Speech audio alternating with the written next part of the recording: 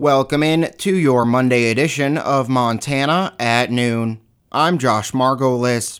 Your Weather Command forecast. For the rest of your Monday, sunny with highs 70 to 75. West winds 5 to 15 miles an hour. Tonight, mostly clear. Lows 45 to 50. West winds 10 to 15 miles an hour. Tuesday, sunny. Highs in the mid-70s. West winds 5 to 15 miles an hour. Tuesday night, mostly clear. Lows 40 to 45. Northeast winds 5 to 15 miles an hour. Wednesday, partly cloudy in the morning, then clearing. High 65 to 70. East winds 5 to 15 miles an hour. Wednesday night, partly cloudy. Lows around 40. Thursday, warmer and sunny. High 75 to 80. Thursday night through Saturday, partly cloudy. Lows 40 to 45. High 65 to 70. Saturday night and Sunday, mostly cloudy. 20% chance of rain. Lows 40 to 45. High 60 to 65.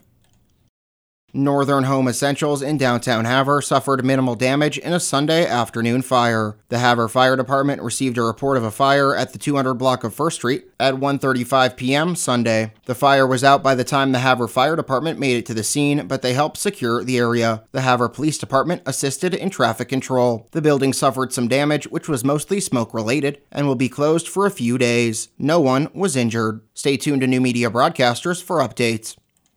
Major progress has been made this summer and fall on the U.S. Highway 2 road construction project between Havre and Chinook. Ella Currier is a Montana associate for Solutions 360 and the public involvement coordinator on the project. She says crews anticipate the majority of work on the 10.4-mile stretch of road will be done by the end of construction season. The contractor and MDT are anticipating to have the entire driving surface paved, as well as approaches paved, and then they're also anticipating to have traffic running on all 4 of the new bridge structures.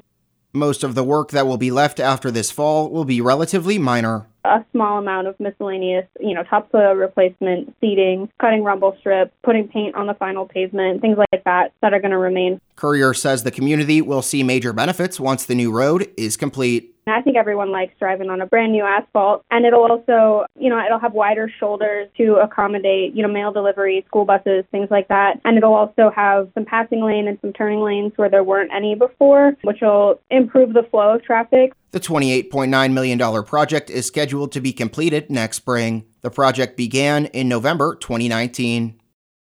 The Chippewa Cree tribe of the Rocky Boy Reservation is holding a primary election for several positions on the business committee. The primary is scheduled from 8 a.m. to 8 p.m. this Tuesday at the Vocational Technical Building. The position of chairman, as well as 4 committee member seats, are up for grabs. The top 2 candidates in the chairman race and top 8 candidates in the committee member race will advance to the general election. Those vying for the chairman position are incumbent Harlan Gopher Baker, as well as Russell Standing Rock and Alvin John Windyboy Sr. There are 31 candidates vying for the 4 committee member seats. A list of candidates can be found on the Chippewa Cree tribal website. For election information, contact the election clerk at 395-5705. And now for some local election news. In a rematch of the 2018 general election, Republican G. Bruce Myers is vying to unseat Democrat Jonathan Windyboy to represent House District 32, which covers both the Rocky Boy and Fort Belknap reservations. Myers says one of his top priorities, if elected, would be to try and get local economies back on their feet. And I think we need to create new businesses on the reservation. I think that the jobs are very, very sorely needed on the reservation, and I think we need to find out new and better ways to do that. Myers argues that many of the resources that have been used on reservations to control the pandemic could be placed into controlling illegal drug use and distribution. To the point of locking down reservations and monitoring all traffic coming and out. If we put that much effort into controlling drugs, I think that we would have much safer communities. Stay tuned to New Media Broadcasters tomorrow to hear about Myers' opponent. Democrat Kathleen Williams, candidate for Montana's lone U.S. House seat, campaigned in Havre's Pepin Park on Saturday. Williams held a socially distanced talk and question-and-answer session in front of a few dozen people that lasted about an hour. It was one of 24 stops Williams made on a 6-day Solutions tour. I'm glad that the Amtrak office is reopening. There's, issues with access to health care, and there's folks that, want to see real solutions in Congress and not continued hyperpartisanship and folks that are climbing the political ladder. So that's what I'm hearing. Both candidates have said they are for protecting Montana's public lands, but Williams says her background proves she is an advocate for the issue. I want to go there and use that background and experience, both with the science and also my style, and ensure that we're protecting our public lands. Williams is competing against Republican State Auditor and Insurance Commissioner Matt Rosendale in the general election.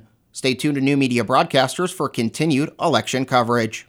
And one more note before we turn to state news. Havre Public Schools has reported 5 COVID-19 cases associated with the district over the last few days. The first case was reported Saturday evening. Staff and students were in contact with the individual during the period of possible exposure, and the individual was last in contact with others in the district at Sunnyside Elementary on Friday, October 2nd. Those at risk of exposure have or will be contacted by the health department to determine a safe and appropriate course of action. On Sunday morning, Havre Public Schools released a press release that 3 individuals associated with the district had tested positive for COVID-19. These tests were confirmed Sunday, but staff and students were not in contact with the individuals during the period of possible exposure. The individuals last had contact with others in the district at Havre High School and Havre Middle School on Tuesday, September 22nd. Due to the cases being confirmed during quarantine and the length of time these individuals have been away from the district, contact tracing was not necessary. The latest case was reported Monday morning of an individual associated with the district testing positive for COVID-19. The district staff and students were in contact with the individual during possible exposure, and the individual was last in contact with others in the district at Lincoln McKinley on Tuesday, September 29th. They have not been at school since, and Havre Public Schools nurse Jerry Erickson and the Hill County Health Department are continuing contact tracing. Havre Public School District's buildings remain open, and they continue to follow CDC guidelines. Turning to state news, police in Billings say a man was shot to death during a confrontation while he was walking his dog in his neighborhood. Sergeant Brett Becker says the victim was on the property of the shooter Sunday night, and the 2 men argued. The victim was shot in the head just after 7:30 p.m. and died at the scene. Police say he also had a gun. Officers are still interviewing witnesses to determine what happened. The AP reports the shooter was cooperating with the investigation. Officials have not released the names of the shooter or the victim. Yellowstone National Park officials say 16 employees tested positive for COVID-19 in September, marking a significant uptick in cases. The AP reports the number of positive cases in September quadrupled from the number reported between May 18th and August 30th. During that time, 4 park employees and 1 contractor tested positive for the virus and have since recovered. Out of the estimated 2,000 Yellowstone employees, a total of 0.08% have tested positive for the virus. Testing ramped up significantly in September.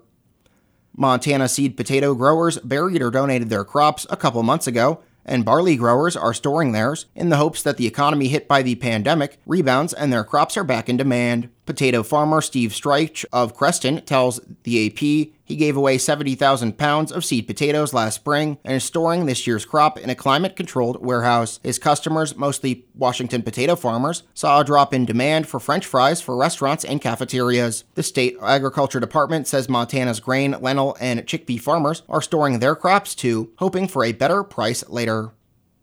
A Montana judge has entered a $1.76 million judgment against 2 now-defunct corporations that were found to have illegally made contributions to Republican candidates for public office a decade ago. District Judge James Reynolds issued the default judgment last month against Western Tradition Partnership, which later became American Tradition Partnership, and against Direct Mail and Communications Incorporated. Neither organization defended itself in court. Cases before the Commissioner of Political Practices and in state court determined each of the 15 candidates received nearly $20,000 in free or reduced price campaign-related services. The candidates did not report them as contributions, and the corporations were not legally allowed to make them.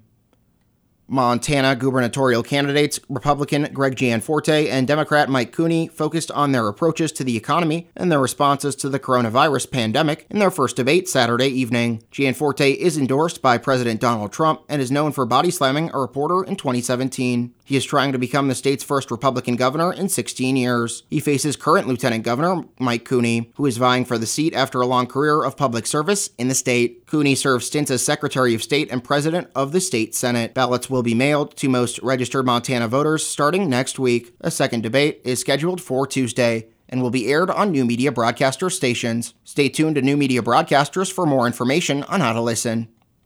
Environmental groups are vowing to continue their fight to remove 4 dams on the Snake River in Washington state they say are killing salmon that are a key food source for endangered killer whales. But instead of working with federal agencies, conservationists intend to seek removal of the dams through the political or legal systems. The 4 dams are part of a vast and complex hydroelectric power system operated by the federal government in Washington, Oregon, Idaho, and Montana. The 14 federal dams on the Columbia and Snake Rivers together produce 40% of the region's power, enough electricity for nearly 5 million homes. And now, taking a look at your wheat prices for today. Daily prices per bushel. For Hill County, winter wheat is $4.76, spring wheat $4.64. For Blaine County, winter wheat $4.66, spring wheat $4.59. For Liberty County, winter wheat $4.81, spring wheat $4.64. For Choteau County, winter wheat $4.76, spring wheat $4.64. And for Phillips County, winter wheat $4.61, spring wheat $4.54.